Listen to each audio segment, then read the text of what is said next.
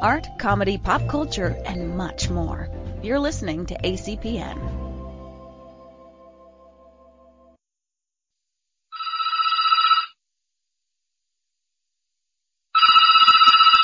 Emerald City Video, this is Russ. Do you have that one with that guy who was in that movie that was out last year? Hello and welcome to the Emerald City Video Podcast. This is not an episode of the New Release Wall. This is a totally random episode because that's all we've been having for the last few months.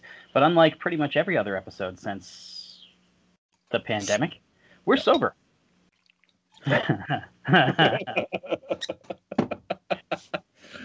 But no, I just realized as I was editing the last few, and we aren't like obviously we don't podcast if we're drunk, but we don't use the podcasts. Well, yes, exactly. But we will podcast while like tipsy and slightly slurring. And unfortunately, because we've had basically no episodes out the last few months, the 3 that we've had have all been like that. So. Theoretically today we were going to talk about Falling Down, which in fact was our plan many weeks ago. Yeah. And it just didn't happen. I think that Zach had to go make the world safe for democracy. And and so he was out of town in Georgia for a very, very long time. What's that phrase? God help you if you've come to me for help or something. Like, yeah, no, that's bad. But yeah, so we've got a lot of ideas and no notes because we both took copious notes, but it was like 2 months ago, and I have no freaking idea. Like, I couldn't even begin to guess anymore because I've been working on the Josie book for that whole time. Yeah. And so I just have piles of things everywhere in this office.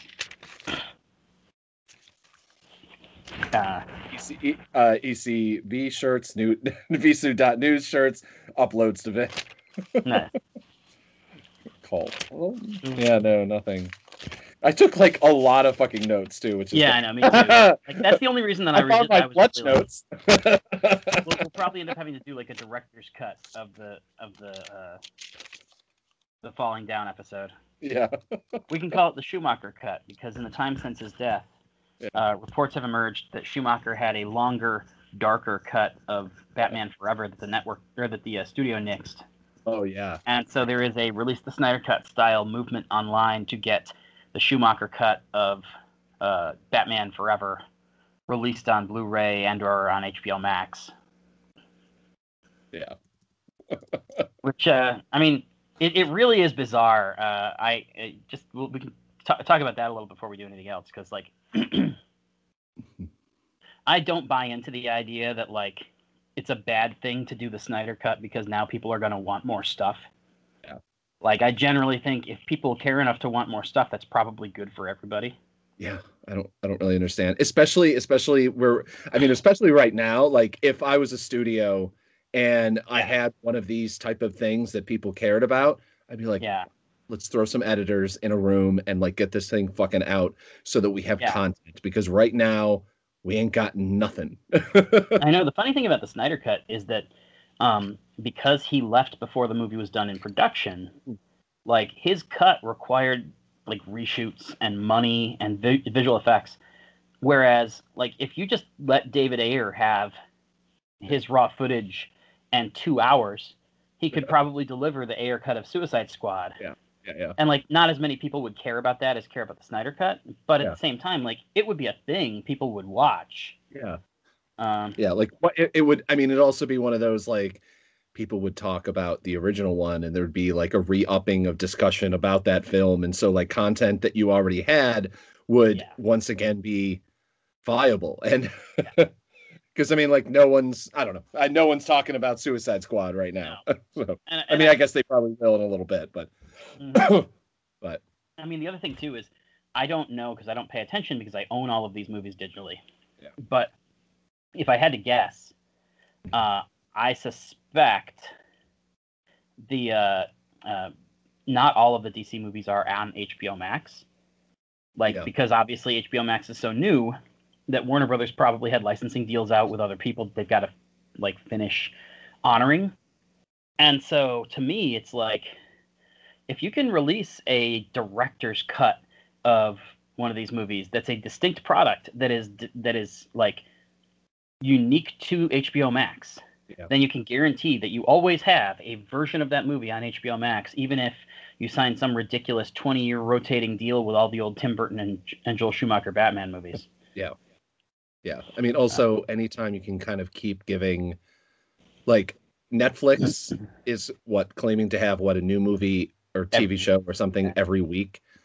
I think it's literally a new movie. I don't think they had the qualifier for the TV shows. I think the TV shows are separate entities. Yeah, but it's just like you're going to have that much content coming out from basically one studio, let's just say.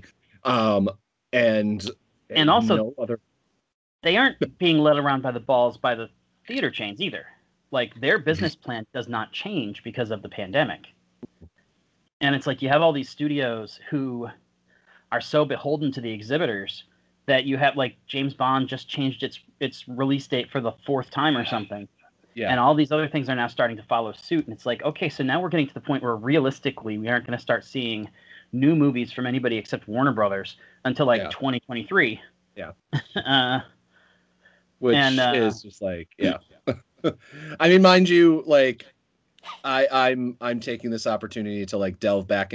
Weirdly, I'm getting back into, like, John Carpenter films, like, for which I think is very appropriate.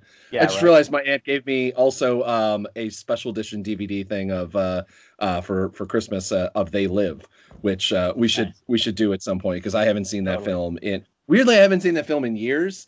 Like, yeah, same here. Even though it became a meme recently, and so we probably should have. Yeah. Hey, what's the big Matewan thing behind you, which is good audio because nobody can... Just directly behind you, there's something with Matewan. It looked like maybe a VHS tape, I guess. It wasn't that big. It was just bigger than a DVD. I don't see what you're talking about. Okay. I'll have to point it out to you later if there's... yeah, this is good. Now you're... Oh, no, never mind. It says Aftermath. It's just in the same color and font as the Matewan DVD, so I thought it... Oh. Oh God! Oh no, that's Joel Meyerowitz's book on 9/11. Yeah, that's what I thought that was once I said the title out loud. Well, I just bought, because I've been reading basically nothing but entertainment biographies and production diary type of things, like oral histories and histories of. There's a guy who did a really engaging, although it's a little bit short for my liking, just because of the scope of what he did. Book about the production of the Back to the Future trilogy. Mm-hmm. And it's called, I think it's called We Don't Need No Roads. Or We Don't Need Roads, not No Roads. It's not Badgers. We don't need no sneaking Badgers. But, I read that, and I read the oral history of The Office that they put out and some other things along those lines. Yeah. But I just bought... John Sayles wrote a book on making Matewan. And it arrived 2 days ago, and I haven't had a chance to even crack it open yet. Yeah. But that I'm really looking forward to. I'm trying to finish at least one of the 3 books that I'm half reading right now before I can jump into, because I feel like John Sayles is just going to dominate everything I want to read. Not Josie, for once. Well, I mean, all of this really is in service of the Josie book, so that I can have a little bit, because this is not usually the kind of thing that I necessarily read. Yeah. And so I feel like, to a certain extent, I want to immerse myself in this kind of writing so that I can write this kind of writing and not have it feel wrong. Mm-hmm. And obviously a big thing, because I write, between 5 and 10 stories a day for comic book, is literally just making myself write in a style that isn't designed for them, designed for that audience, designed for that kind of content. Yeah. Basically in the Dan Brown style of journalism, which is 600 words, 2 pages, 3-page chapters. I mean, with good spacing. I have stolen Jeff Goldblum's joke from The Big Chill, which is we don't write anything longer than the average person can read during the average crap. There you go. Because if you remember in The Big Chill, he worked for, I think, People. which in the 80s would have been a shittier job than it is now, when it's like one of 3 like entertainment trades that have stayed relevant. Yeah, somehow. But all right, so let's well, first of all, before we talk at all about the movie, we should talk a little bit about the end of Family Video. Yeah, as a brick and mortar institution. We talked, actually, it's funny because like I think the last one we published, even though it wasn't the last one we recorded, was the Save the Video Store episode, where we talked about, you know, the campaign by Family Video to kind of promote the video store industry as a whole, because they've been really struggling with foot traffic. Obviously, the nature of a video store and a store that specializes in physical media at a time when nobody wants to leave the house, and everything, well, not everything, but most things in that video store are available digitally. Yeah. And also, you're not supposed to be touching things. Yeah, exactly. Handing something that was just in the home of somebody else, and some toddler was like teething on the box or something. Yeah. But so obviously, it makes total sense why video stores are taking a real hit right now, because it really is a combination of like what's easy and what's safe, and you know. But in the time since we recorded and since we aired that episode, Family Video announced that all of their brick and mortar stores are going to be shutting down. Basically effective immediately, not actually effective immediately because a bunch of them are still open, but they're basically just selling everything off and then closing when there's not anything left to sell. I spent like $200 or something like that. You spent about the same at the One Year Us, which is unfortunate to the left. But and of course they owned all their property, and they still have the real estate concern. That company's still going to exist. They're still in the black. They just couldn't afford to run a deficit on the video stores anymore. And it's sad that they'll probably come out the other side as a potentially more successful company because of real estate or something. But I mean, the other thing is that like they have their website, which like they're going to keep the internet storefront open, and they're going to focus on that because like I assume the thinking is, well, now that we have like with no stores to run,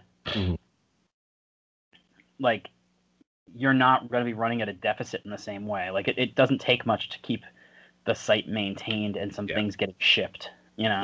Yeah. And so I'm sure that they'll be doing better in a year than they are now. But it's, you know, it's not a situation where we're ever going to see them go back to brick and mortar stores because like, well, things look better, so let's give it a try. Yeah. I do find it hilarious, though, because, like, the fact that they're selling CBD on their CBD Family Video, it's such a weird, like, I mean, I guess I get it. Like, take some, you know, CBD and watch a movie, and that's a thing, but it's just funny.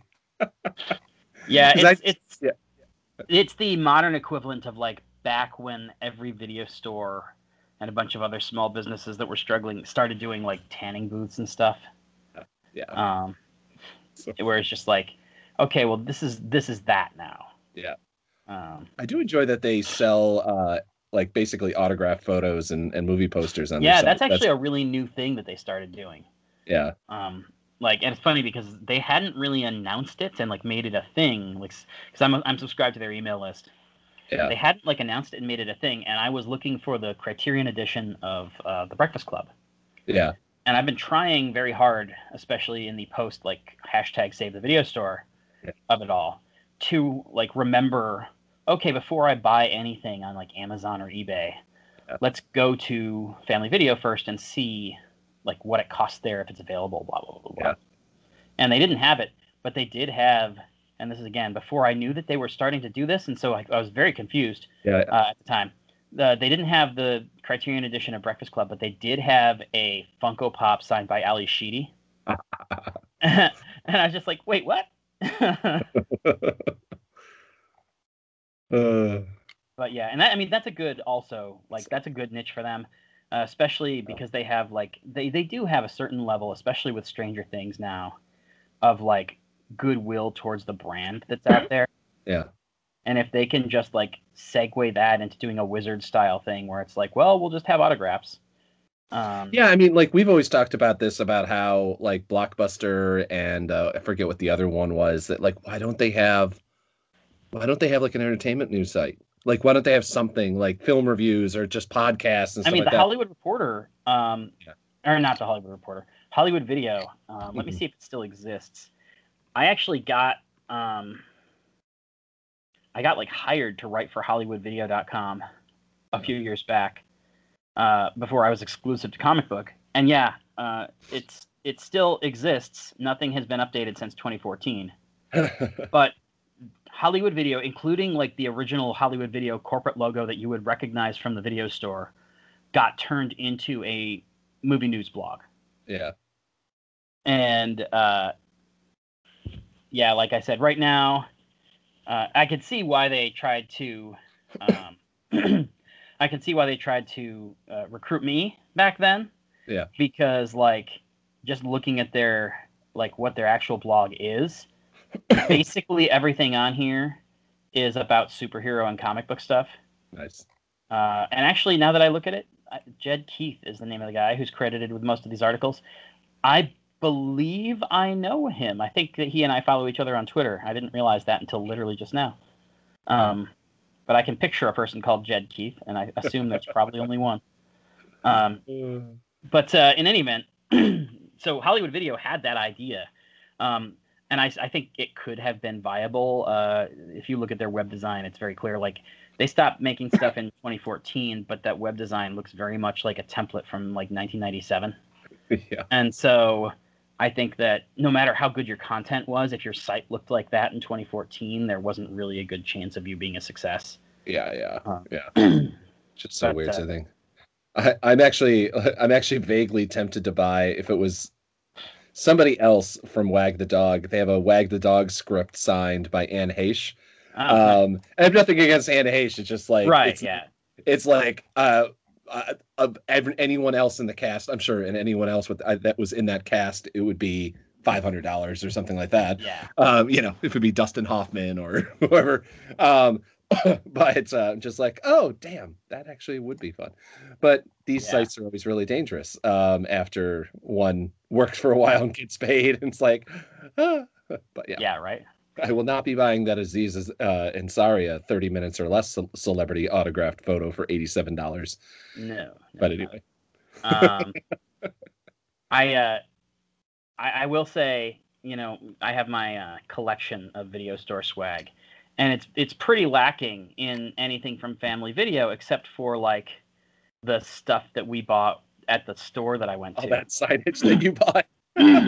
Yeah, all that signage that I got for a buck a piece or whatever. Yeah. And a big part of that, honestly, is you just like it's impossible to search it. Like Family Video, it just comes up with a bunch of kids movies because those were all labeled family back in the day. Yeah. And so I'm like, even now I'm kind of scrolling through and it's like 90% of this is kids movies. And then the other 10% is like literally like Family Video gift cards with no cash value because the stores are closing. Yeah, I guess you could use it online, I guess, but yeah, you could. You know, the funny thing is we were just talking about that, and I was just like, because obviously I was going to segue this conversation also over to Videodrome, fantastic video store in Atlanta, Georgia. If you're ever in there, you can do two things. You go to Videodrome, and also right diagonal across the street is a fantastic restaurant that I'm blanking on the name of. That's like a historical political site that like basically every single politician that's ever kind of like circulated through Georgia has a photo up on the wall there, and it's a very cool place to go. Sadly, obviously, actually they do have indoor dining now. Probably too much of it based on the last time I was in there, but still a fantastic place to go. But Videodrome is like, God, I guess that probably like ECV is probably one of the closer comparisons. Obviously a much smaller store than what we had usually, but just in their quality of like their concentration of like artsy and Yeah. Criterion. I would say not Criterion films in specific, but like Criterion type films that they would have. Yeah. Stuff that normally is hard to find and that sort of thing. It's like, and also they do the thing that we had done for a really long time, which is that they don't get rid of anything. Yeah. Like if something's not available on Blu-ray, they still have the DVD. If something's not available on DVD, they still have the VHS. Yeah. I will say they don't appear last time I was there to have had any Laserdiscs anytime recently, but that's probably because there are very, very few things that made it to Laserdisc and not to Blu-ray or not to DVD. Yeah, no. No, it's a very fun store, and if you're in there, they do have an online store. I didn't know they had an online store now. I know they also have a podcast. Oh, they did start one? Oh, that's great. They have had one for a while. That guy who you talked to, like the first time you went to Videodrome a few years back, is like the host of their podcast. Oh, cool. I mean, God knows, for all I know, maybe that they don't actually still update it. Mm-hmm. But if you're there, they're hurting a little bit, understandably, between COVID and everything else. And if you can go over to their site, and they have some very cool swag. They have Videodrome masks. They're only $7, and also their T-shirts and stickers and stuff like that. Mm-hmm. So I support them because they have these tote bags that have like the patent photo, or not patent photo, but the patent drawing for how a VHS tape would work. Yeah. And I wish they had that on a T-shirt, because like I don't need any more canvas tote bags. Yeah. There was a 5-year period where every press kit that I got came with one. Yeah. I have so many, but I really it's a great design. So if you need a canvas tote bag and you are not me, that's a good idea too. Yeah. But yeah, Videodrome.tv is their website. And then if you want to follow them on social media, everything they do is pretty much Videodrome ATL for Atlanta, which is the city it's in. Yeah, definitely. And it also looks like they have I assume it's like a regular customer. Oh no, it's just a different video store owner. Deadly Prey Gallery is I'm just going to read this from their website. They have a link to buy Deadly Prey merch, and it's like basically a bunch of really nice retro, like painted movie posters. Oh no, they're movie posters from Ghana. Is that what it is? West African poster sign created by brother and sister duo Brian and Heidi and Chenkin. But yeah. But it says they own a video store in Wicker Park, so I assume they're not. But anyway, those are all pretty cool too, and it's the kind of thing that makes me wish that they had more movies that I like, because I'm like, oh man, such a great like idea. They all look pretty cool, but like outside of one or two, there's just not a lot of movies that I'm like, yeah, I would hang that in my office. Yeah. Pee-wee's Big Adventure is tempting, but obviously it's sold out. So, but if you need that Nightmare on Elm Street 3: The Dream Warriors print, they got that. But Videodrome is a great place. The other video store that I would direct people to, and this is I don't believe these guys have a store, but I should look, is Black Dog Video in Vancouver, British Columbia. Mm-hmm. I believe I owe them some late fees, because I used to go to Vancouver every 6 months, and I accidentally I took out some movies because I was there for a week, and I accidentally brought them home to the United States, and paid $30 to ship them back very late. Yeah. Which was a ridiculous thing for me to have done. But they are. It's a fantastic store, very much in the same vein as an Emerald City or a Videodrome. They have a lot of stuff. They will get to anything you ask for. They have a Criterion section. They have sections that are divided up by director. Mm-hmm. Where the last time I went was when we were we were talking about doing a video series or a podcast series that was about Oh Lucky Man. Yeah. Yeah. And these guys have a Lindsay Anderson like shelf. Oh, that's nice. And nice. The people are nice as hell. I'm looking at their website right now, and apparently they have a new Blu-ray of Gattaca coming out this week. A new Blu-ray of La Dolce Vita. Criterion Edition of Secrets and Lies by Mike Leigh. That's a film that I've actually been really looking forward to. Have you seen the trailer for this? Another Round. I haven't. Mads Mikkelsen. And they have a Mondo special edition Blu-ray of Rad, which I fucking love the idea of that existing, because when I was at Emerald City, one of our regulars, this guy Rob, he would ask us about Rad all the fucking time, just all the time. And I finally went online and found one on eBay, and I think I paid out of pocket just to get it in the store for him, because I had told the owners 4 million times, "Hey, can we get Rad for this guy?" Yeah. And it's like a BMX trick bike adventure movie from the 80s or something. Yeah. But now it's got a special edition Blu-ray coming out this week, if you are into that kind of thing. And it's coming from Mondo. Mondo are awesome people. They're the folks who they either own or are owned by the Alamo Drafthouse. And they're the ones who released the vinyl pressing of the Josie and the Pussycats soundtrack, and had that reunion concert where it was the first time that those songs had ever been performed in public.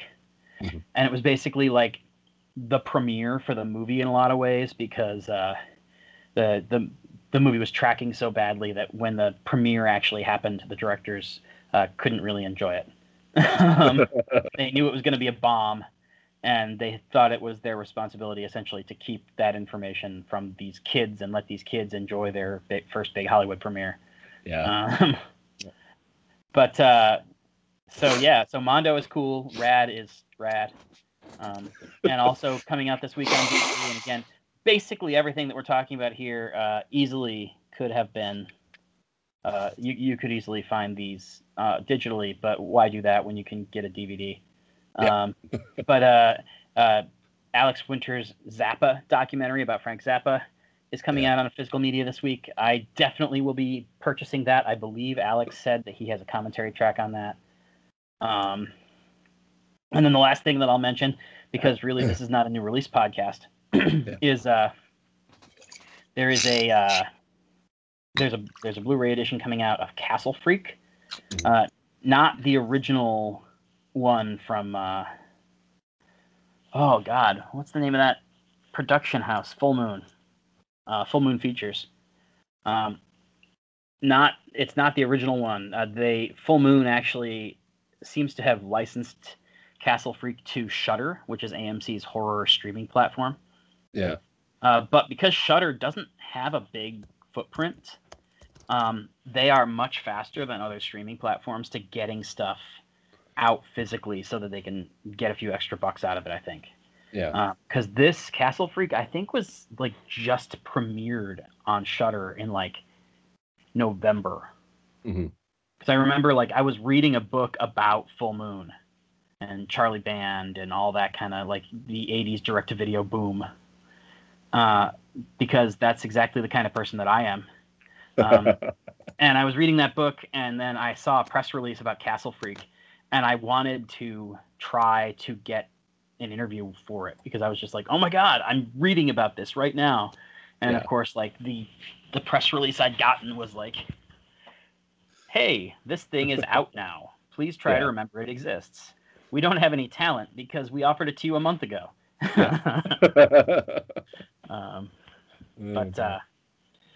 So yeah, there's a lot of new releases coming out. It does appear as though there's some kind of merch on Black Dog, and Black Dog also has a podcast.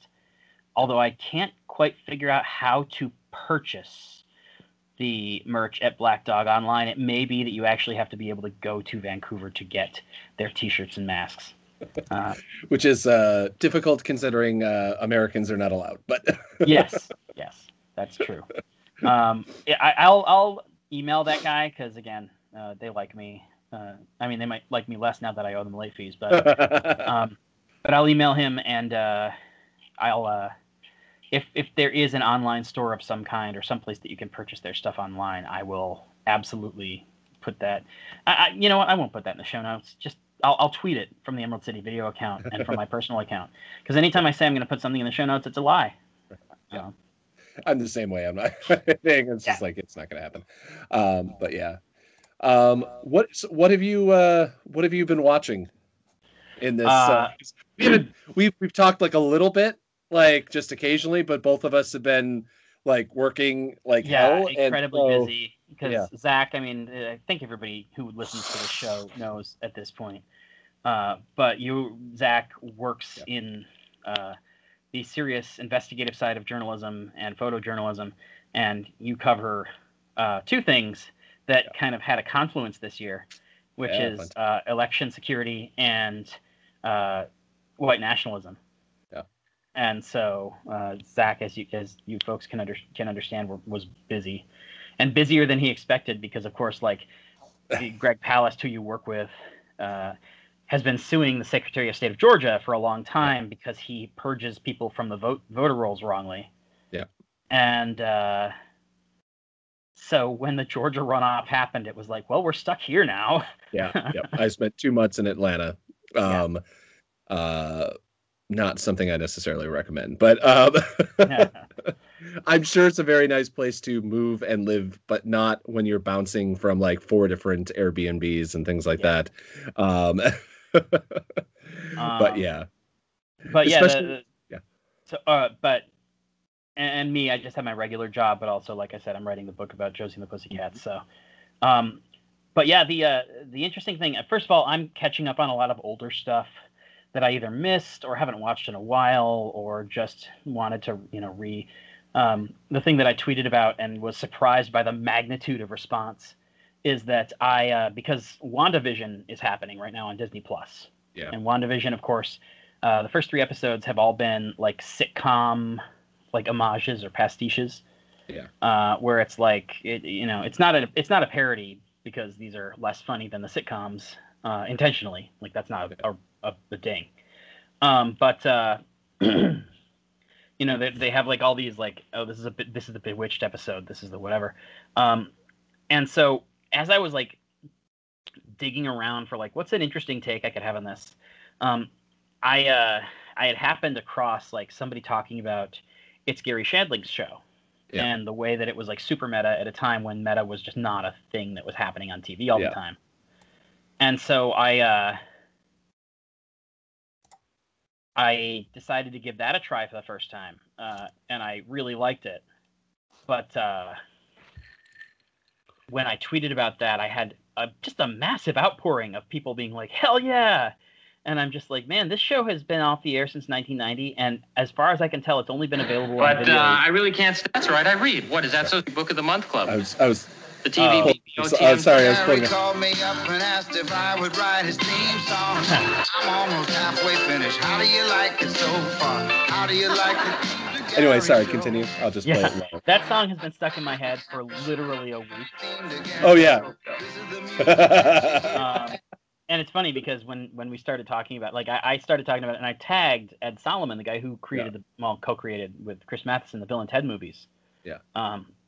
In the post, because 1, he used to write for It's Gary Shandling show, and 2, he and I got friendly during the like post-production and release of Bogus Journey, to the point where I'm sure that he doesn't necessarily think like, oh, I'm his friend, but like he's friendly. He like did the thing where he gave me his phone number. He's like, anytime you need anything, let me know. And when I shot him an email one day to be like, hey, can we talk for this story that I'm writing? Like I got on the phone with him and he was like, dude, I'm so swamped today. I wouldn't do this for anybody but you. And so like we're that level of professional friendly. And so I like tagged him because he was a writer on the show. And because I was just kind of was acknowledging like, yeah, I had no fucking idea. Like I'd never watched the show because I grew up at a time when my family didn't have Showtime and didn't watch that kind of show anyway. Yeah. And so, but his first, like his I think first comment directly to me instead of responding to one of the people who responded to my tweet, was something about getting the song stuck in his head. Yeah.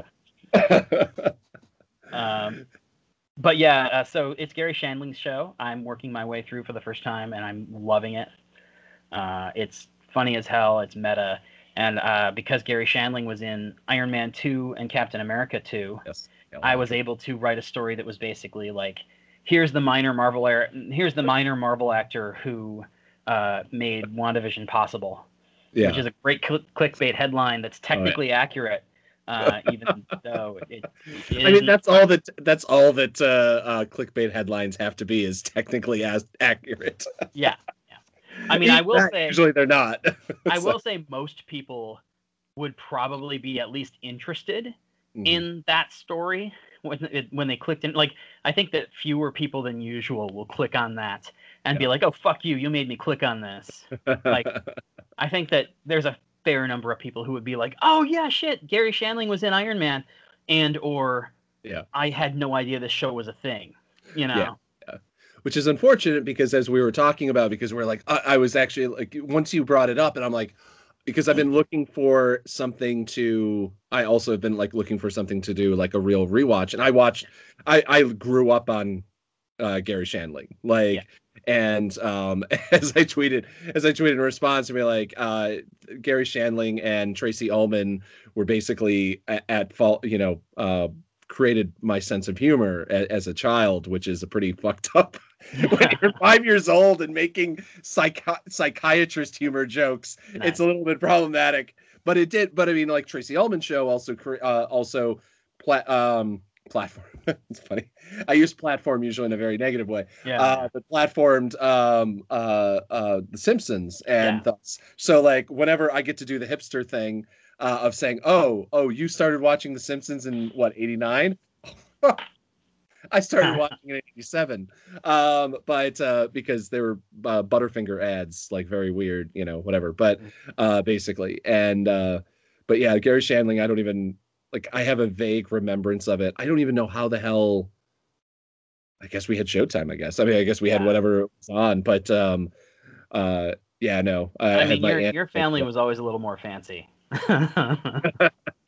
Well, my aunt, it was, it's always my aunt. It was, because she's the movie thing. I mean, like, I grew up with like a small video store in my house, or in my, whenever I'd go up and visit, my aunt had over 1,000 to, or 1,500 to 2,000, like, Betamax and VHS tapes. And sadly, to my thing, she over the years gave away most of them to like the library and stuff like that. And I'm just like, you had like all the original Star Wars Betamax tapes. Like, yeah, it's funny. I recently bought, and I can't remember why. Oh, I think it was just so that I had the art, so that I could make like T-shirts and stuff. I bought 3 random beta tapes for like $250 on eBay, and it was just stuff that somebody had recorded off TV, but it was like Superman the movie, Empire Strikes Back, and something else. And it's just like, okay, well, that's not, if I'm gonna have 3 beta tapes, those aren't 2 bad ones to have. But okay, so other than Gary Shandling, I recently watched a terrific animated DC movie, and usually the DC animated movies are really hit or miss for me. I know that they are generally of very good quality, but I'm not a huge animated guy. And a lot of the stories and characters that they choose to focus on are not what I would pick if I had my pick of every movie and, every story in DC's publishing history. But they did an animated movie that came out. It's coming out on DVD on Tuesday. So it's been on digital for about 2 weeks now. It's called Batman Soul of the Dragon. And it's the kind of, like, I will say, fast forward like a minute and a half if you want the best possible experience, because like I didn't know what this thing was when I put on the screener that they sent me. And I was like, holy crap, this is great. I believe it's R-rated. I'm not sure. It's either PG-13 or R, because it's one of those direct-to-DVD animated movies that, but it centers on not just Batman, but like an early in his career Batman, and 3 or 4 people who had gone to the same like training dojo basically with him in Nanda Parbat, which is like this mystic like Asian nation in the DC universe. Mm-hmm. And it stars I think it's Mark Dacascos, who you would know from Iron Chef America. He's the Grandmaster guy, and also from like Hawaii Five-0 and some of the Fast and Furious movies and stuff like that. He's terrific. But he plays Richard Dragon, which if you watch Arrow, Ricardo Diaz is Richard Dragon.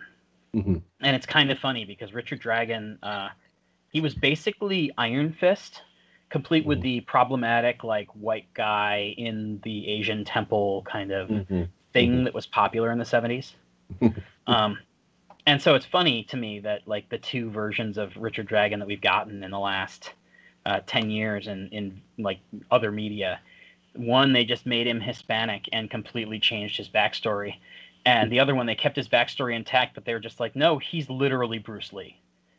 Because that's the punchline here. This movie it's set in the 70s. Yeah. It's scored like a 70s kung fu movie. Oh, it's animated like, I mean, it's animated pretty normally, but the shots that they choose are like shots from a 70s kung fu movie. Yeah. Nice. And it has like elements of James Bond in there and elements of blaxploitation in there. Like, it's so stylized, and it's so much cooler than like 90% of all the things that they make in these DC animated movies.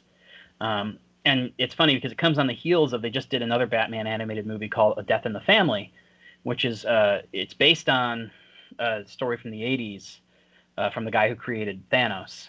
But in that story, the Joker beats Robin to death with a crowbar. And if you know anything about comics, you probably have heard this story where Death in the Family had two different endings that were drawn. One where Robin dies and one where he's miraculously saved. And they had a 900 number where people could call the 900 number and vote. And so people voted to kill Robin. Like, and so when they decided to do a direct-to-DVD movie of A Death in the Family, and of course, in the years since, that version of Robin has come back, and he's like this anti-hero who's kind of crazy and one of my least favorite characters in DC.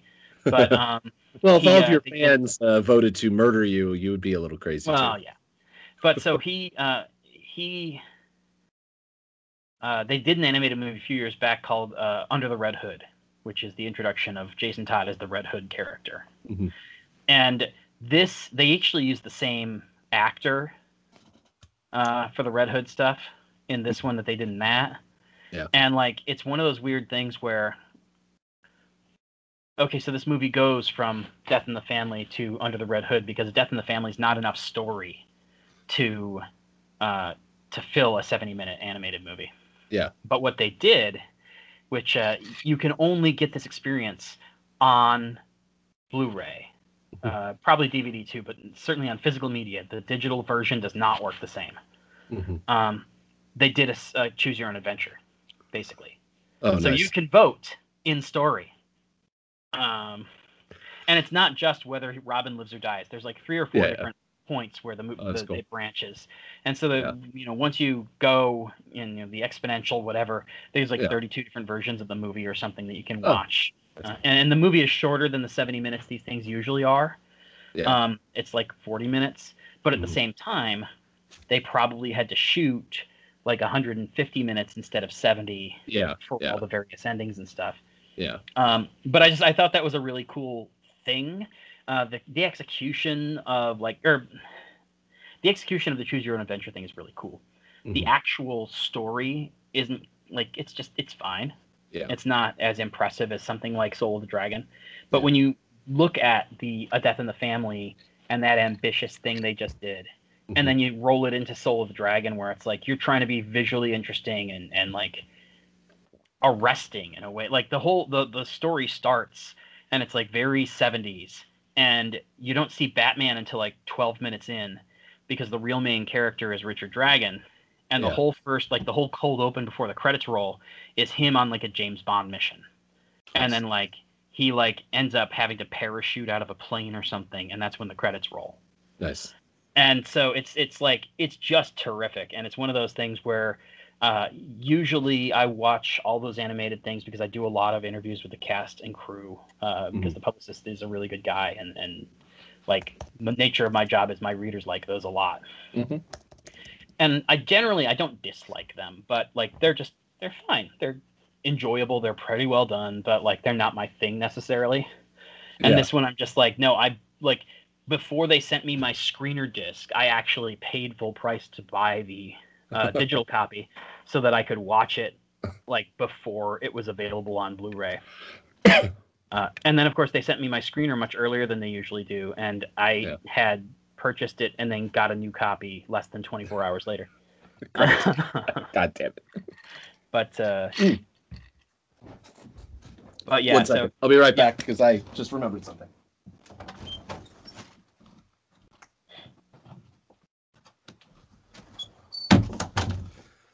Okay, I'm back. All right. For those of you at home, Zach just got another bottle. No, because it's something I needed to bring up because of something I was sent. Yeah, but continue. I'm sorry. Yes, finish. No, that's right. I think that's all I had to say really about Batman: Soul of the Dragon. And trying to think if there was anything else like recent that I'm watching, because again, I feel like I'm watching mostly older stuff. I'm rewatching a lot of stuff. I did watch Judd Apatow's, and this just speaks to the Gary Shandling thing. So I've been listening to Conan O'Brien Needs a Friend, which is an interview podcast, like a long form interview podcast that Conan O'Brien does. And I've been like, I listen to it on and off. I listen to it basically when I like the guest.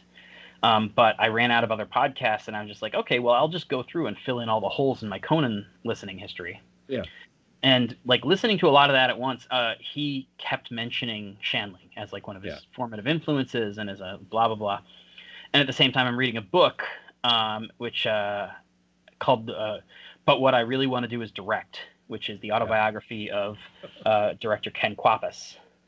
And Ken Kwapis, he did Follow That Bird, the Big Bird origin movie, basically, that they did in the 80s. Yeah. And He Said, She Said, and then he became a respected television director, and he did the pilots for shows like The Larry Sanders Show and The Office. Yeah. And so he mentions, because he directed the Larry Sanders pilot and like half of the episodes or something, he mentions, like, he talks about Shandling a lot in his book. And I'm just like, okay, so I'm literally like immersing myself in two things right now that are both talking about this guy who I know basically nothing about. That's so funny. It's just so funny because like if I knew that you hadn't watched Gary Shandling, I would have figured out a way to force you, because I'm like, it literally is like it's so your humor. Oh yeah, and like it's just one of those. I was just like that type of humor is one of the reasons why we're friends. Yeah, like it's because we both get that, and there's not a lot of people that I just spent 2 months in Georgia with two colleagues who one is 23 years old, I think, and like has not watched a lot of movies and stuff like that. So like I basically, like, we were bored, and I'm like, okay, I'm gonna put on a movie or whatever, and she's like, every single movie you've shown me I've actually really liked, and I'm really surprised about that, because we're very, very different. And like, his first thing was like, okay, we're watching Ready or Not, and then it was Satanic Panic and Babies. Basically, we watched a lot of Samara Weaving films. But yeah, anyway, sorry. Yes. Like, but all I was saying was that because I've been like, reading and listening to these things that really kept talking about Shandling as this like genius. I knew him a bit, but really only from like stand-up and some of his Carson appearances. And so I didn't like him as much because his stand-up is actually not quite my style. It's really his narrative stuff that I like. And so I decided to give him a try, and I started actually with the documentary film that Judd Apatow made, The Zen Diaries of Gary Shandling, which was a 4-hour like mini-series event that they have cut together as a movie. If you can either buy it as 2 episodes of TV that are 2 hours each, or you can buy it as a movie. Yeah. I don't know what the value is in doing one or the other. They are the same price as far as I can tell. Yeah. But so I that's the only other kind of new thing I can think of that I've watched is I bought the Zen Diaries of Gary Shandling right around the same time that I bought the Batman thing a couple of weeks ago and got into that. And then from there, when I saw that, because I've seen a handful of episodes of Larry Sanders, and I always thought it was really good. But I don't like Larry David very much, and it reminded me in the early days of some of like Curb. Yeah. So I had like put a pin in it because I was like, there's some really good stuff here, but it's just not my voice. Yeah. And so when I found out what It's Gary Shandling's show was, and like the fact that it's not just Larry Sanders, it's like a whole other thing, I was like, okay, I got to check this out. One thing I will say for our listeners, because we've talked about how hard it is to find, you can buy the first season of It's Gary Shandling's show on Amazon or iTunes for like $20, and you can buy the first 2 seasons on Blu-ray for or on DVD, excuse me, for basically like $20 a pop.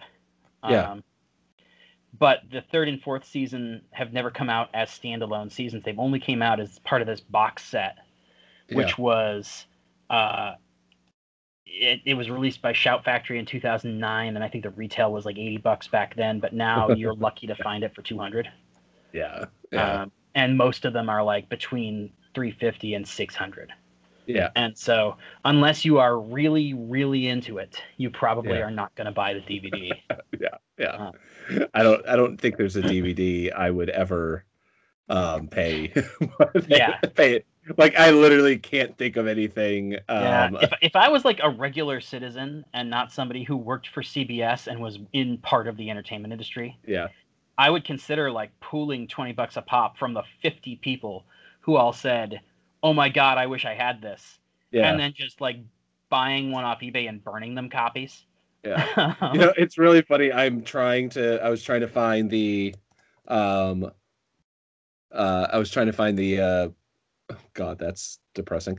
I was trying to find the see if they had any episodes on YouTube, and unfortunately they didn't. The only thing I did find though was It's Gary Shandling Show's complete series DVD trailer on Shout Factory site, and when you click the link to go to buy the DVD, it goes to a shoutfactorystore.com and then some stuff, and it's all in Korean something. I don't know.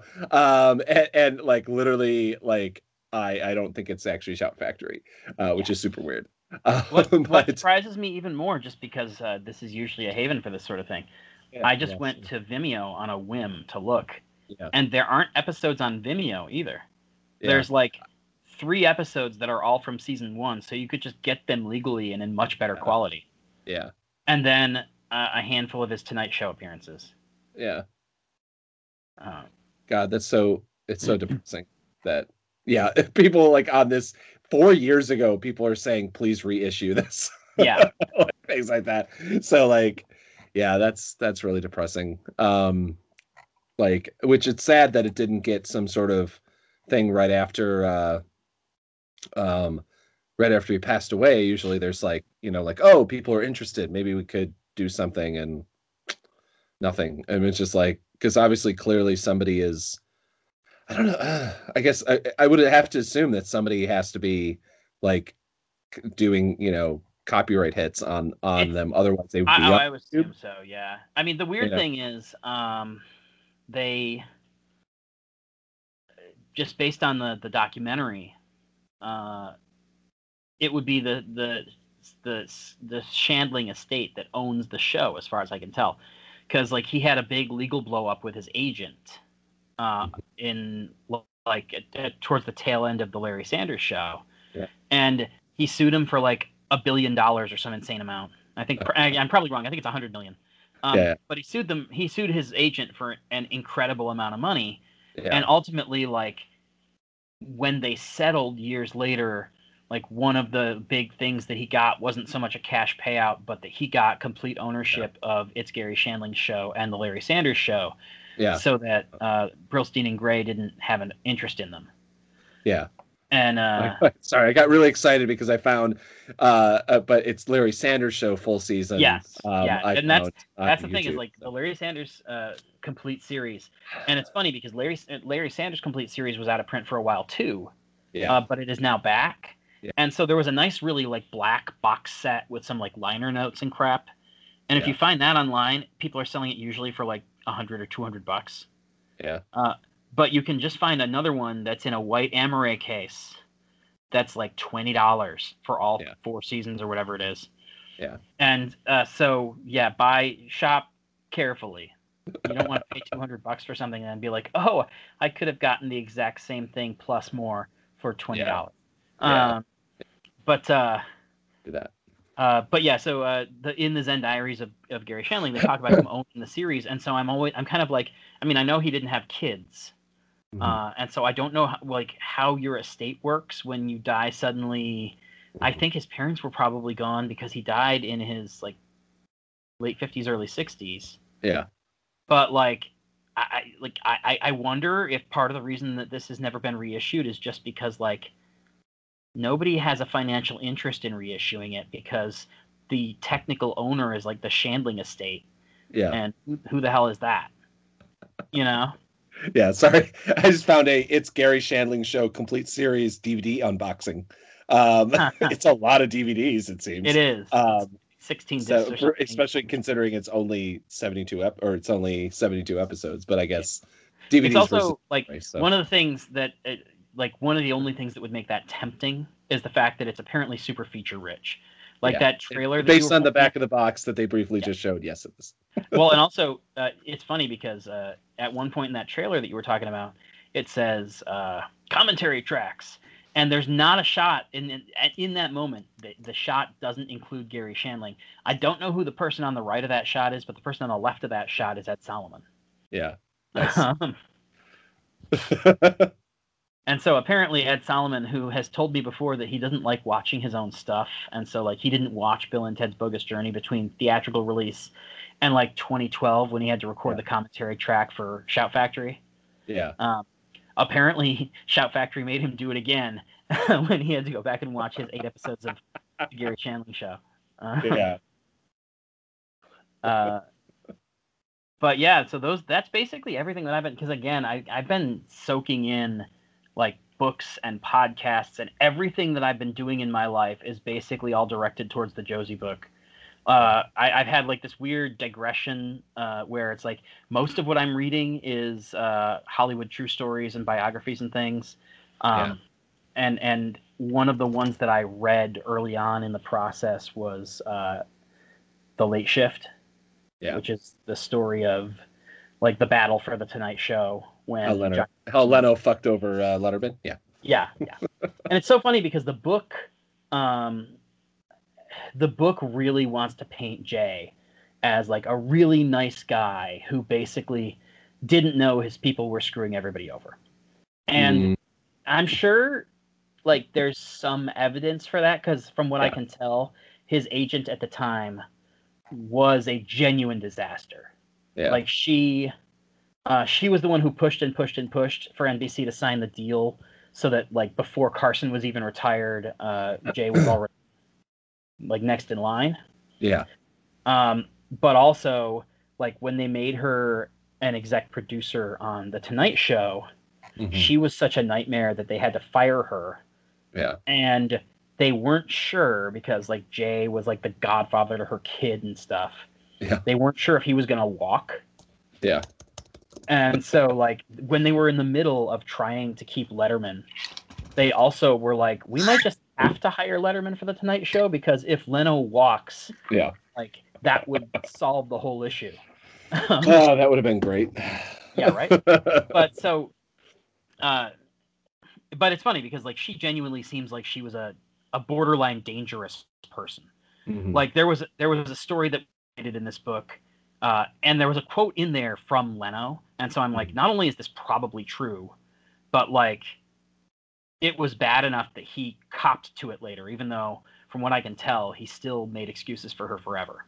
Yeah. But there was an incident where she sent the studio audience home and didn't do an episode one night after it had been heavily promoted because they were going on live after the Republican National Convention. Yeah. In like 96. Yeah. No, must have been 92.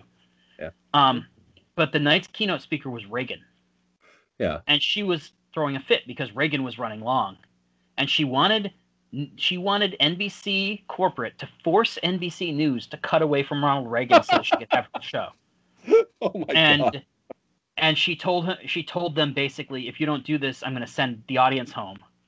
And they didn't do it because no sane person would ever do that. Yeah. And she sent the audience home, and like 2 weeks later, she did some other terrible thing. I can't remember what. Yeah. And that's when somebody said to Leno, like, you're going to lose this show. Yeah. Because she needs to go. And if your loyalty has to be to the Tonight Show and to the network. Yeah. Because like she's a crazy person and you can't see it because you care about her. Yeah. But so she was clearly like a mess. But the book very much wants you to like Jay. And it's funny because like that was obviously The Late Shift was a best-selling book. They made that TV movie. Yeah. And it's like I feel like that was the definitive archive of that period for a while. Yeah. And then he screwed Conan. Yeah. And it becomes like, oh no, clearly he knew what he was doing. Yeah. You know? Yeah. And that book, if you haven't read it or seen the movie, it's absolutely worth checking out. If you have even a passing interest in this stuff. The movie's quite good. Yeah, it was actually, I liked it when I saw it, but that was 20 years ago. Yeah. The big thing that stuck out at me from like one of the big things at least that stuck out at me in the book, because I'm just the right age to remember like the esteem in which everybody held Carson. Yeah. And so one of the things that sticks out at me from that book is that part of this agent's like thing where she was trying to like secure the Tonight Show at all costs was that she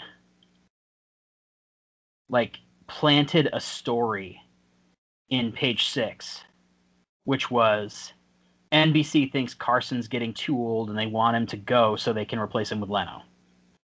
And apparently what happened was that the Carson people got pissed, obviously, and NBC got pissed, and she managed to keep her fingerprints off of it for a while.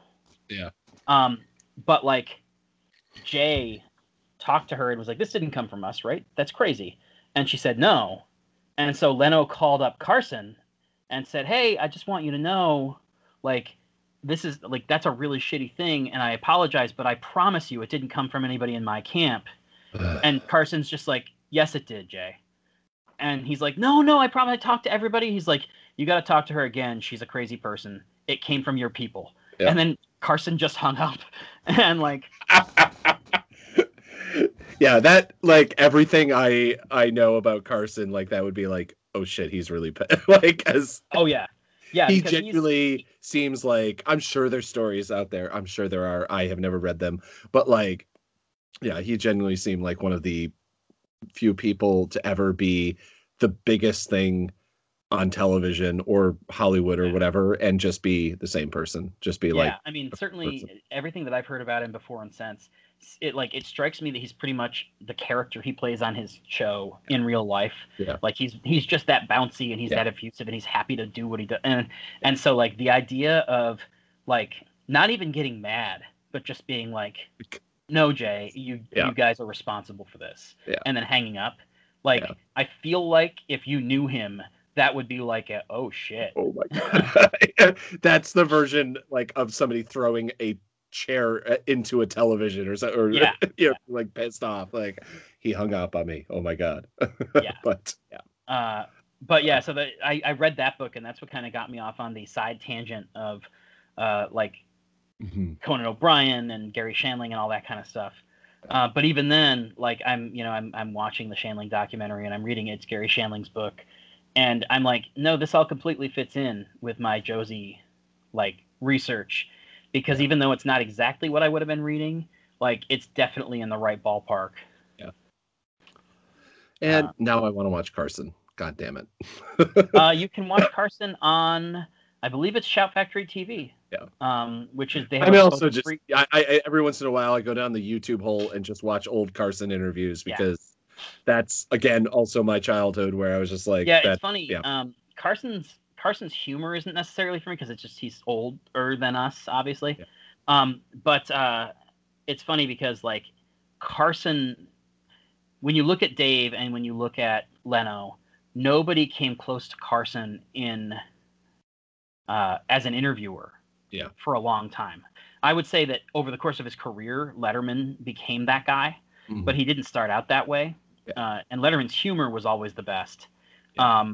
But really, like, I think that Carson, part of the reason Carson speaks so much to me is because I've always been a fan of Conan. Like, even before the Tonight Show fiasco, I've always been a fan of O'Brien. And I think Conan is a great interviewer in a way that at the same point in their development, Leno and Letterman never were. And that Leno really never got there because it just wasn't, it didn't seem to interest him. Well, I mean, I think the Leno to Fallon, like, drift, I think that's the most, like, it's the most appropriate just because neither of them, it's always about them. Like, I think that Leno came off as egotistical, and Fallon, I don't think it comes off as egotistical. He just laughs at all his own jokes and laughs, and somehow it's about him, and it just comes off as, I don't know, a really shitty fucking comedian. Like, I mean, as I laugh, but I think you're onto something. I think the reason that Leno seems more self-centered and Fallon seems more hapless is just their look and their personality. I think that Fallon does a lot more of the the kind of self-deprecating stuff that Conan does. Except that Fallon doesn't like swing back around the other way, where O'Brien's self-deprecation is all talking about how he's the greatest thing in the history of the earth. And so like it's all like all of the like bashing himself is there by implication.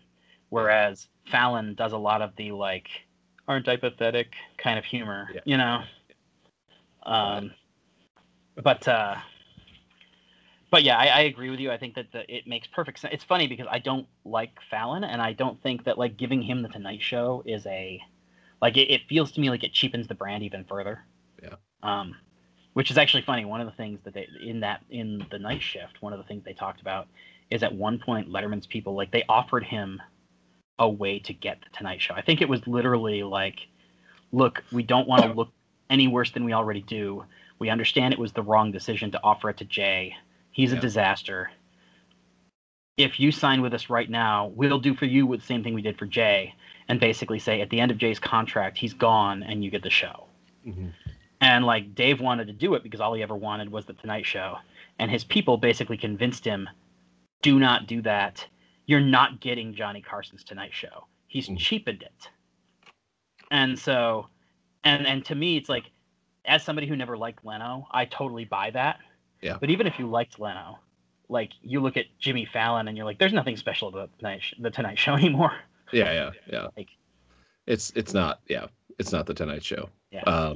Letterman's show became more the Tonight Show than just because of the. I mean, just I don't know. I don't know. It's such a weird feeling, and like I grew up in one of the times I just I think probably the first time I remember openly weeping on from watching something on television was Carson's last show, and just being I still have memories of it. And it's funny because some of the memories are actually mixed, where I'm like, wait, was that the Simpsons episode when it was the what's funny special? And I'm just like, wait, was that it? Did Bette Midler episode that Carson was on? I've heard this story 3 times because Conan O'Brien forgets that he's told it on the podcast. But that episode, they brought Carson in to record his lines, and O'Brien was apparently one of the writers on that episode, and so Conan O'Brien and Mike Scully and somebody else were literally sitting on the floor in this room where Carson was holding court about what a douchebag Bob Hope was or something. So sad. But he's one of those guys that I definitely like. I would have. I think I would have kicked people in the shins to like be able to meet and interview the brief weird times that I've worked for Comic Book and like we're like, oh yeah, who wants to do a Carson interview, and we're like, I will fucking murder anyone who raises their hand. All you children don't remember. I'd be like, I swear to God, like that's pretty much fucking gets this one. Pretty much how I was with the Muppets. I mean, I'm just happy. I got Stan Lee. That's all that matters. But I'm sorry, Russ. But I couldn't have done it anyway because I wasn't in New York at that time. Yeah, no, I know. Yeah, that was. Yeah, I think that was just. Wasn't that just a weird coincidence that I was in? I think just happened to be in town. I wasn't even living there. I don't think. No, at the you time. Definitely weren't because it was like 2012 or something. Oh yeah. Probably an election. Honestly. Yeah. Oh no, it's funny because I was just thinking about that because I just came across the video on Facebook for some reason. It re-upped it and was just like, oh hey, remember this? And I'm like, oh yes. And I, by the way, I did I somehow I have the audio of Stan Lee actually saying you're a good interviewer. And it's just warps. That's another thing, by the way, that I have been imbibing, and I can't find it's probably downstairs. So they sent me a PDF galley of Abraham Reisman's upcoming biography of Stan Lee. Oh, nice. And then I printed it because like I don't like the font. And so it's really hard. Like I'm an old person. It's already hard for me to read on screens. And when the font isn't right, I'm just like it bothers the shit out of me. And then I printed it. I got a brand new printer because my old printer there was nothing at all wrong with it, but they stopped making ink for it. So I bought a brand new printer, and it's great because now I'm on the internet all the time, and HP knows everything I do. And I got an email that told me that like, hey, you just printed 300 pages, you dumb fuck. What are you doing? But I printed this galley, and it's nice because it prints as like a Kindle format. And so there's like 2 inches on either side of this, a huge margin where I can just make all the notes I want because I'm talking to the guy who wrote it, and it's like a really well researched like. I really shouldn't say anything about the book other than the fact that I like it a lot and that it's really well researched. Yeah. But I do think it's one of those things where people are going to think like, oh, it's a Stan Lee biography. I know what this is, and it's not what you think that is. Yeah. It's cool. Who did that? Was it Coppola? I'm trying to remember who did that. I think it was Coppola with Godfather.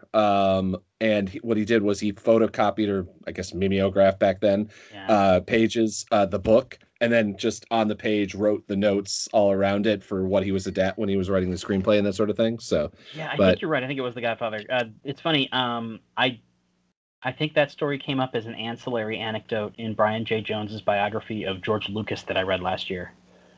And again, Brian J. Jones, I finally finished his God damn it, I always forget his name. Washington Irving biography that he did. But he's terrific. He's the guy who did that Jim Henson biography, and he did one of Dr. Seuss, and he did one of George Lucas, and he's got apparently a new book he's working on that he hasn't told us who it's about yet. And he's just like, the only thing I can say is that nobody will ever guess. And I'm just like, okay, so it's probably a woman. Because basically every guy he's written about so far has been the same dude to some extent, where it's like, I'm a creative genius who's terrible to my wife. Yeah, unfortunately, it seems like most of them are. But pardon? Yeah, I say unfortunately, it seems like most of them are. As you go through there, like it's. But I mean, Jim to much less of an extent. Like Henson, like separated from his wife, and then while they were, maybe he was. I can't remember if he was cheating first or if they separated first. But like also his cheating was like an affair that was like just like, oh, he found a second wife basically, and they just never got married. But like, and I don't know. I feel like people make mistakes, but then you have things like the Seuss and Lucas things. It's like, no, but like it seems like they really, really screwed their wives over. Yeah. Anyway, so what have you been? Because we're clearly at this point, we're an hour and 15 minutes in. Yeah. We should wrap up soon, and we are definitely not going to get to talk at length about Falling Down. Yeah. We'll have to like rewatch it and do our notes. I am not contractually obligated to say anything about this, but I got this random note. I guess I tweeted a lot about Disenchantment, the Matt Groening, Groening. Netflix show, which I like the first 2 seasons a lot. I haven't really had a chance too much to delve into the 3rd season because of stuff.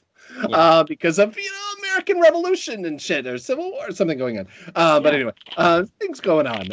And they sent me a random note on Twitter. We're like, hey, what's your address? We'd like to send you something. And that's like all it was. And I'm like, double check. We're like, okay, it's a verified account. It is actually them and everything. I'm just like waiting for somebody to find out. Like, we're like, oh, that's the way Zach's personal home address got found out. It was because he, but Disenchantment sent me, which is pretty wild too. I mean, like, obviously I'm over 21, but it's funny that like they wouldn't be like, hey, we need you to have a thing. But they sent me 4 bottles of mead. These really great for anyone at home. I'm holding up the bottle, and they're different. They're different flavors, but one's Dreamland, and it has Merkimer and a couple other characters. They have 4 total characters on the bottle.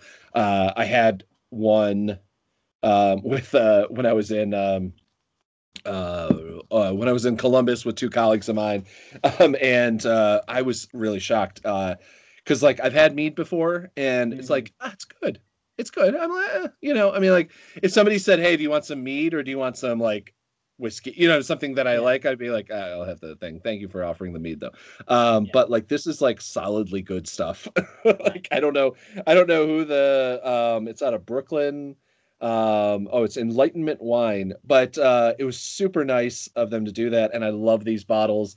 They're these little tiny 375 milliliter bottles, because like if you gave me like a full bottle of mead, like it would be bad, but it's like 12.5% alcohol, and it was super duper nice of them to do this, and especially considering it's like one of those, I'm like, I guess I tweeted a lot about them. It's not like and like I don't have comicbook.com in my bio or anything like that, like so like this literally must have been like, you've talked nice stuff about the show a lot. Here, have something nice. And they sent me the 4 bottles, and I'll have to give you one, and we'll have to do like watch a couple episodes of Disenchantment and watch it. If you haven't watched it, like I said, the first 2 seasons are really solid. I'm trying to think of like a comparison at all. It's kind of nice actually, because it's like it's not like something that exists on television now, because like all animation now is Rick and Morty. Like it's that absurdist, completely out there, ridiculous, which is great if you're. I like Rick and Morty a lot, but it's like I feel like everything now in animation is like completely aimed. If it's not American Dad or Family Guy or the Fox shows, it's completely and utterly aimed at stoners. Or like a certain like that, like 18 to 25 demo or something like that, and like it's fine, like if you like internet, like if you want to live in internet humor and that sort of thing.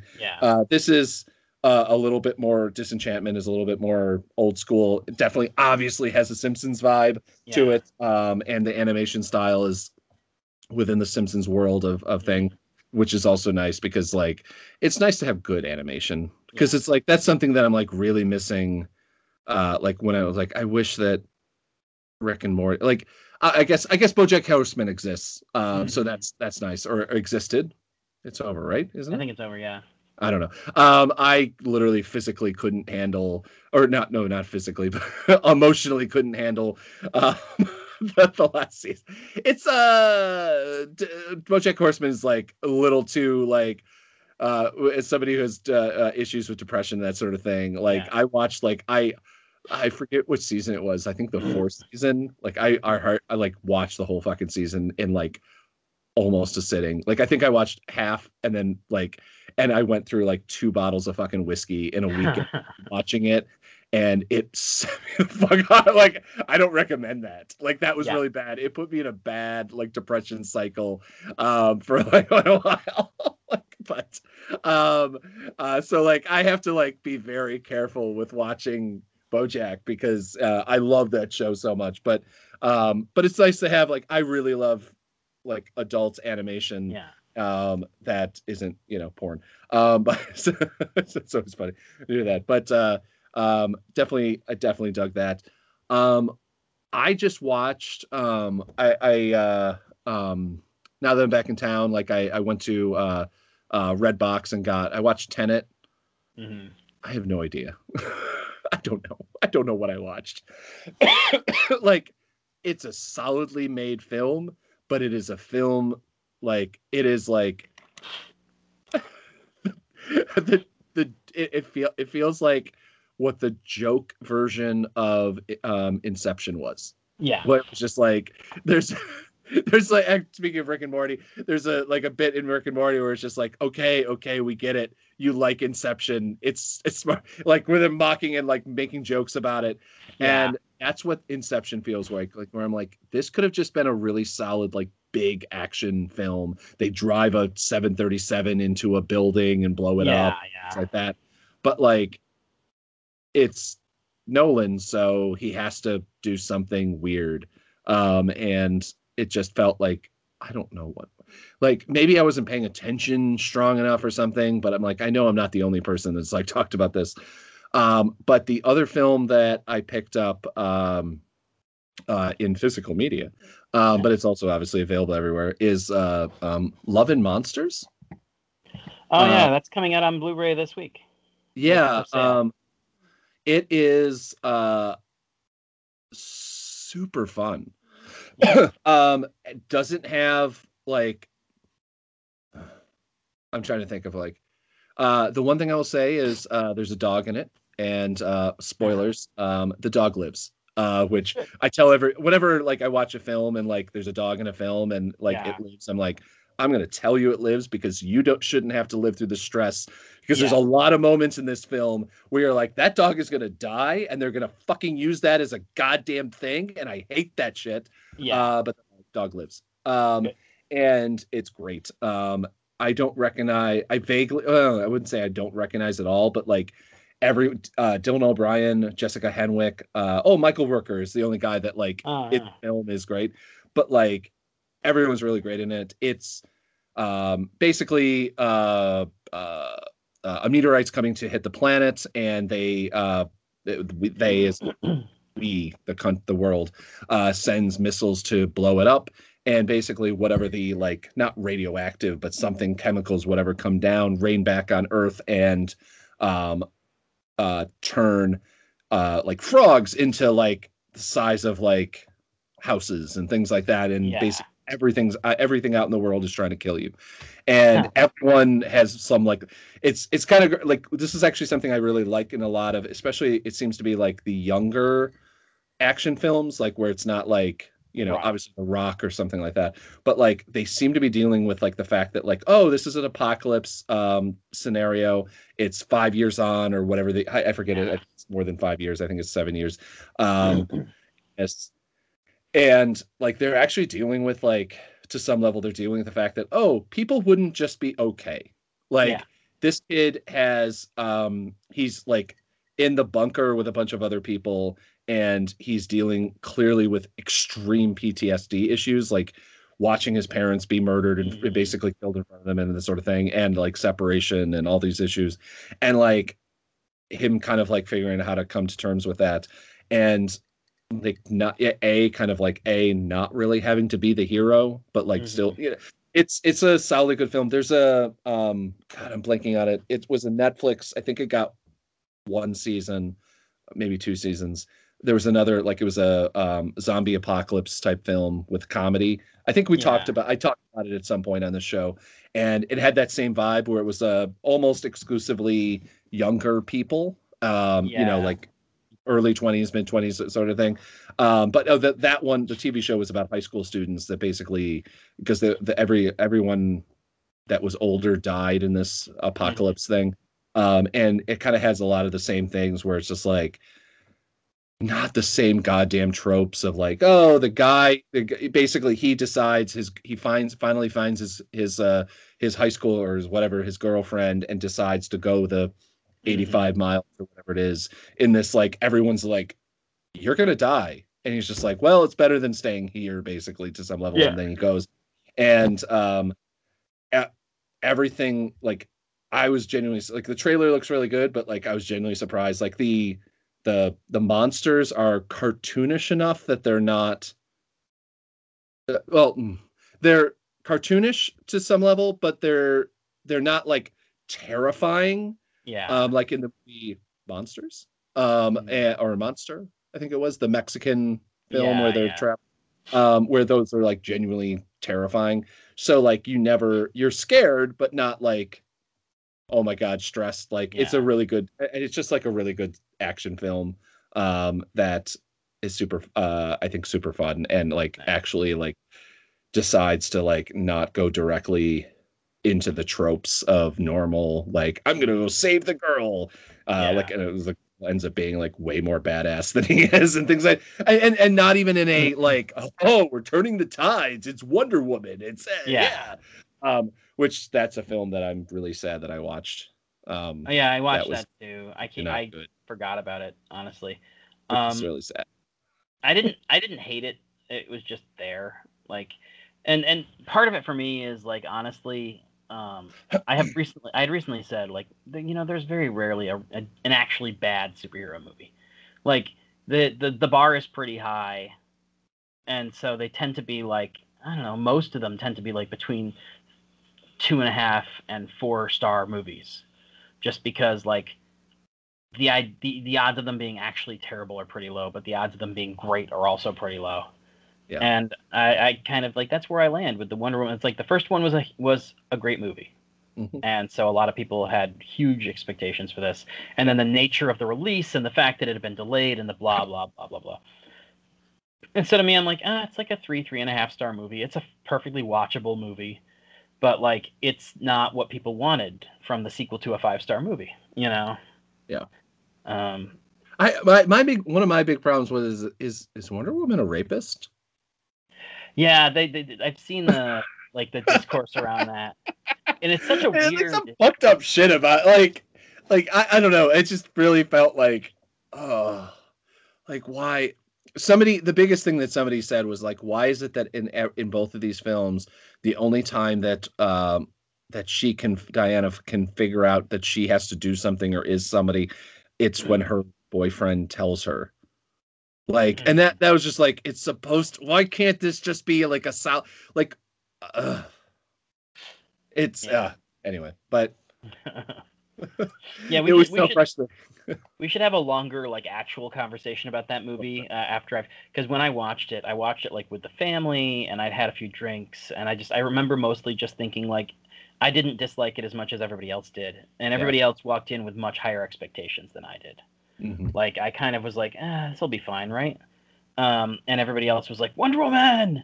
And then those things kind of flipped by the end of the, And so I feel like I should watch it again, which of course it goes off of HBO Max tomorrow, so hopefully I can just fucking buy it. I'm going to be really annoyed if they start doing this and then they don't make them available to just buy digitally right after they leave the HBO Max in 30 days. Because it's like, what's the point? Just make it available. I also go, you got us all paying $15 a fucking month for every single goddamn app. We're now, I personally, like, beyond my aunt having like Spectrum cable and that sort of thing, and I, have her password. Like, let's see, $15 for HBO Max. I'm at $15 now for or whatever it is, like $13 for Hulu / Disney Plus. Disney Plus, and then what else do I have? I think I have at least one or two more. Like, Yeah. like I meant more money than I've ever paid. Like I guess I paid $50 for cable back when I. Yeah, and I have a real problem with that. Like, and again, we should talk about that another day. And it really does kind of fly in the face of a thing I wrote recently, where it's like, nobody's making you buy all of these. Like, you can quit, but at the same time, like, my problem is that the business models are more and more being driven towards sending everything to streaming, and so it's like the absence of DVD isn't just a problem in the sense that, like, oh, I can't go get a physical thing. Yeah. It's a problem for me in the sense that I can't pay one time to own the thing. Yeah. Like, the idea of, like, making things harder to own and pushing everything towards basically a subscription model means, like, okay, well, if all I watch on Peacock is Cheers, yeah, then it's like I'm paying $7 a month yeah. for nothing but Cheers forever. I'm happy that finally Hulu is starting to have like a lot more original stuff. So at least what I'm paying for is because I mean, like, there's literally fucking nothing that I watch on Hulu that is like original shit, like that, or not original shit, but I mean, like, other than, so I was like, for a while there, I had Hulu specifically so I could watch American Dad, and like something like 6 months in of paying, you know, whatever it was, and watching commercials, I should say. So I mean, like, I was paying twice for it, and I'm just like, I could have bought, I don't even know if American Dad has DVDs, like, but I'm like, I could have just bought, I mean, obviously it's like 11 or 15, 16 seasons by now, but I'm like, I could have just watched this. Obviously, it would have been more annoying because of discs and, you know, having to like change out things or whatever. But like, that's really irritating. It's and it's interesting too, because like I used to have the Simpsons DVDs. Like, I still have some of them somewhere. But I mean, like, I used to have like, I think 6 or 7 seasons of them, and I watched them continuously. And now that they're on FX or whatever app that they're on, I never watched them. Disney it's Plus. Actually kind of weird. They're on Disney Plus now. But like, it's kind of funny. Like, I think I've watched like 3 episodes on Disney Plus, and that's it. And I mean, the bigger question I think we all have to ask is, why does Disney Plus and Hulu exist? They're owned by the same people. Why is it not just one app? Because you can't have R-rated stuff on anything with Disney in the name. Then it should be just Hulu. Whatever. Trust me. I know. It's just one of these annoying things. I also think that I probably forgot this month to cancel my other Disney Plus account when I finally was like, fuck it, I'll just combine the two of them. But yeah, anyway. Oh man. That's all ear. It's all ear. Well, any final thoughts before because it's 1:30, so I should probably at some point start heading in the direction of bed. Oh yeah, I also pay for Netflix and Prime. So anyway, that's irritating. God damn it, so much money every month. But yeah. What I do? There was weird film. It's came out I think a year or two ago. Watched Lucky Day. I think it's on Hulu. Can't recommend it enough. Definitely just one of those weird. Let's give it a try. And it turned out to be fantastic. It's another one of those like weird action things that, like, guy just gets out of prison, still has a debt that somebody thinks he owes, and, you know, comes after him. It has oh my God, what's the creepy guy's name? It's C.S. Muncy. He's from Charlie's Angels. Tom Green. No. Not that kind of creepy guy. It's just, oh my God, this is gonna bother me. We can't end without having this, because it's gonna bother me. And anyone who's actually listening at this point is like, God damn it, it's this person. Oh no, that's the, God damn it, 2019. Fucking God damn it. That's the TV series. How is there this many fucking Charlie's Angels? Really? Yeah, they keep. It's one of those properties they kept trying to bring back. For some reason, I thought the Charlie's Angels was Crispin Glover. Oh. In it, and he plays a fantastically just driven bad guy. And he's like, there's like Charlie's Angels level Crispin Glover, like is like the bar, and then this film he's like, it's up. Nice. He's just like chewing fucking scenery, and it's really fun. It's like it's one of his better ones. Nice. I mean, I think it's great and everything, but yeah, that's a super fun, like really random watch. I think it's British, but yeah, super fun. That sounds like fun. I always like him. It's funny. I recently was watching an interview where they talked about his like long-standing hatred of the Back to the Future people. Because he basically I think he sued because they used the look-alike in Back to the Future Part 2. Yeah. And it, of course, like when you sue people, it tends to queer your future relationship. So it does. Yeah, I find that. You started talking about having seasons of The Simpsons, and it reminded me I need to look and see if I can find The Simpsons season 12, because there's a commentary track on the edition or on the episode New Kids on the Block. Which is the Josie and the Pussycats episode. Yeah. But apparently, now that they're not in stores, all of the season's DVD sets are starting to get crazy expensive again. I mean, not crazy expensive. They start at like $25. But like, considering that I used to be able to go to Walmart and like get seasons 1 through 12 for $10 a pop, like.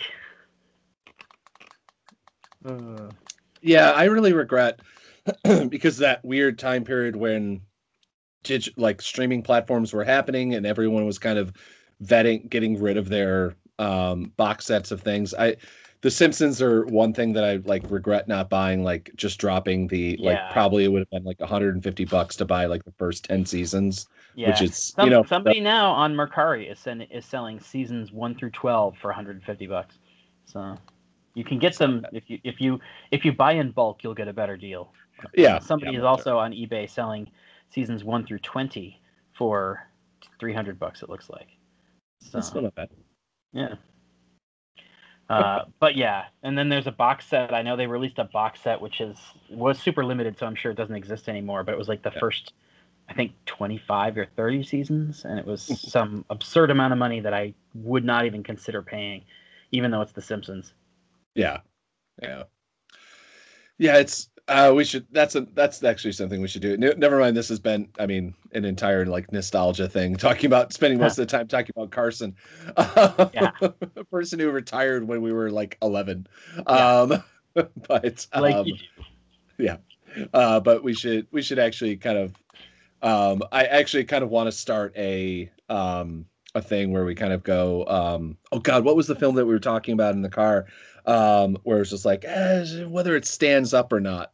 PCU, yeah, because I mean that the film was specifically about politically correct, and I'm 90%. I was when I went to SUNY Purchase, I was just like, oh my God, I'm at PCU, like this is college. But anyway, we should also do PCU.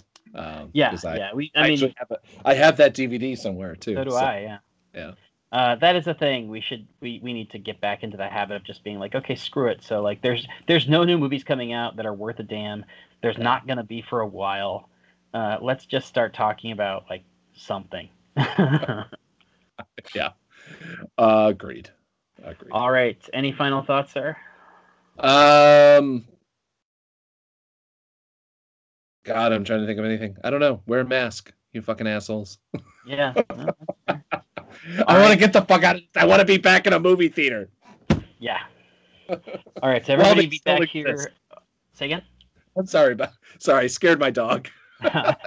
He looked up, he's like, what's going on?